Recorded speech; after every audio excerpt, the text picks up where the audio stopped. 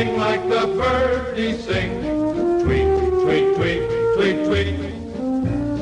Let's all sing like the birdies sing. Sweet, sweet, sweet, sweet, sweet. Let's all warble like nightingales. Give your throat a treat. Take a time from the first. Now you all know the words. Tweet, tweet, tweet, tweet, tweet.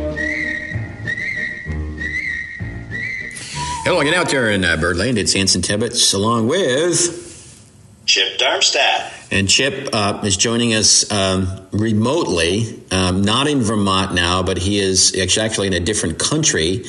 And you're pretty far north, right, Chip? And you have a special guest. So tell us about what you're doing and who's with you. Yeah, I'm in the land where people wear toques instead of hats. Northeastern Ontario with a very special guest, Sam Darmstadt. Hello. Hey, Sam. Sam being the son of Chip. And you sent me a photo, and it was a charming, darling photo. You had a couple of guests with you on your laps, and but you're on a project up there in northern Canada. Well, why don't we start with, where exactly are you? You're like, we know where Toronto is, probably on a map, but you're even farther north than Toronto? You want to explain, Sam? Yeah, so we're actually kind of right on the Quebec border in very eastern Ontario, and about 4 hours north of Toronto. I guess the biggest city near us is called North Bay, and that's about 2 hours south. So we're pretty high up here in Canada. There's a lot of boreal forest around, but actually the area where we are is in a little clay belt, so there's also a lot of agricultural fields kind of plopped here in the middle of the boreal forest. If we drove another 2 hours north, there's a town called Cochrane, and that's about as far north as you can drive right in this part of Ontario. So what's the climate? What's the weather? What's it like way up there, 4 hours, north of Toronto? It's been really mixed. We've had the September has been pretty rainy. We've had cold nights and warm nights. Recently we woke up and there was frost everywhere until like 9:30 a.m. But we mostly have been hoping for cold nights because that is when we catch the most owls. Right. So, mystery solved. So you're up there and you're catching owls. Talk about the project. Yeah, so I've been volunteering at Hilliardton Marsh Research and Education Center, and it is on a large marsh that was constructed by Ducks Unlimited Canada, and they both do owl banding and songbird banding. They do songbirds during spring and fall migration, and owl banding during fall migration. So they have a few mist net arrays set up, and they've been catching owls since, I believe it was mid-September, right? I was going to say what year? 2005 or 2000. I don't quite. I think it was actually. I remember it was 2006. I think because that was the year the Nature Center became North Branch Nature Center became independent. Yes, and it's been a long time, and they've. It's one of the most productive stations for catching northern sawa owls in North America. We're getting close to 10,000 owls banded at the marsh.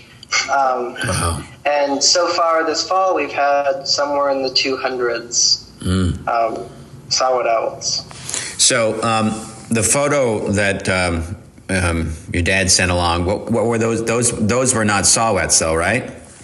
No, those were long-eared owls. They are a very mysterious bird. Not a lot is known about them compared to lots of other owls. They're difficult to detect and find. I kind of think of them as one of the birds that's like in the mythical creature realm, where I'm like, I have a hard time believing that there can be like more than one individual in like a 10-mile radius, just because of how mystical they seem and rare. But we've caught 4 so far this fall, and it's been really exciting to learn how to band those and see them in the hand. Yeah, we've learned that their breath stinks, Anson. Yeah. They're fond of eating snakes, and if you've ever tried to catch a garter snake and you get covered with the musk, that's what their breath smells like. Oh wow. That's bad owl breath. That sounds wonderful. Well, we're talking with Chip and Sam Darmstead, and they are on location today for the birds in Ontario, way up about 4 hours north of Toronto. We're talking about owls. So, talk about the. So we talked about you've caught 4 long-eared owls. So, what's it like when you actually get one in the hand? Well, the first thing is you get them in the net, and that is pretty exciting because when you're banding owls, you're used to walking up to the nets and seeing saw-whets in them, and they're much smaller than long-eared. So when you walk up and there's a long-eared in the net, you know that right away, like, that's a much larger owl. That's going to be a long-eared, and they're actually a lot tamer than the saw-whets. I've had saw-whets grab onto me with their talons, and it can be pretty painful. But the long-eareds, when you're holding them, they kind of just look very confused and a little dorky, but don't do a lot of damage. I guess I had one that was really insistent on biting me, and being an owl, I was trying to hold on to the back of the head so it wouldn't bite me, but it just turned its head around backwards and bit me anyways. Yeah, they can move that head around at will, right? They're pretty good at that. And their camouflage is really impressive too. They have, if you look at mostly at the back and the back of the wings, they have these really intricately patterned feathers that just would make them completely disappear when they're up against the bark of a tree. And it's really cool to see that up close and look at the very fine, intricate patterning on those feathers. This is an owl that probably not many people have seen, and for listeners out there, if you could imagine a great horned owl made 10 times, 100 times cuter. You know how great horned owls kind of have a fierce look to them. Yeah. Long-eared owls have a similar plumage pattern, but they just look so incredibly cute. A very skinny face. Yeah, and they look perpetually surprised. So if you were to make an emoji out of a great horned owl, it'd probably look more like a long-eared owl because it's just like it's a cutified great horned owl. Probably a lot smaller too, maybe half the size. Yeah, and they're pretty rare. I've only seen one in the field. You've seen more, but still not many. Yeah. I remember when I saw my first one, you said that it's kind of like a once-a-decade bird. Yeah, don't see them very often. Do they ever visit Vermont?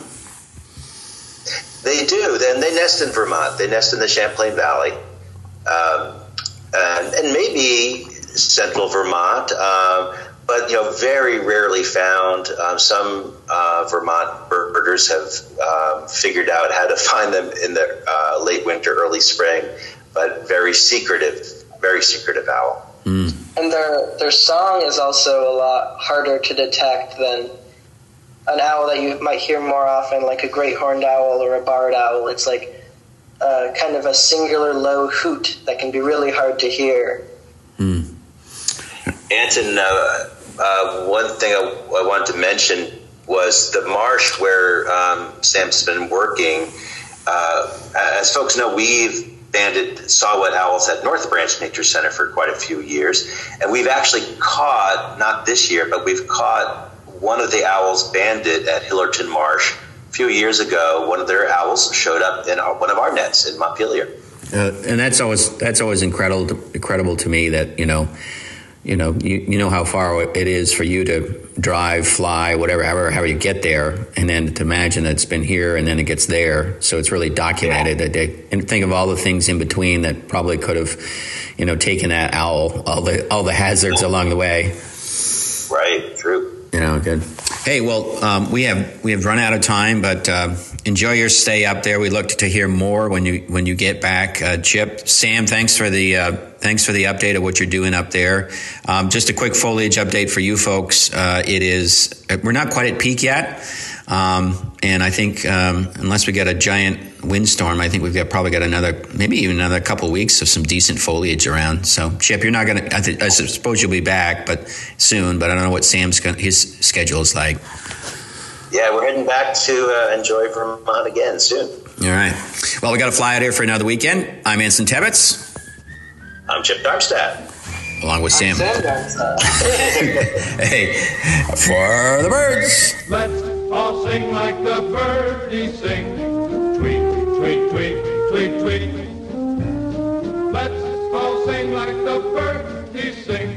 Sweet, sweet, sweet.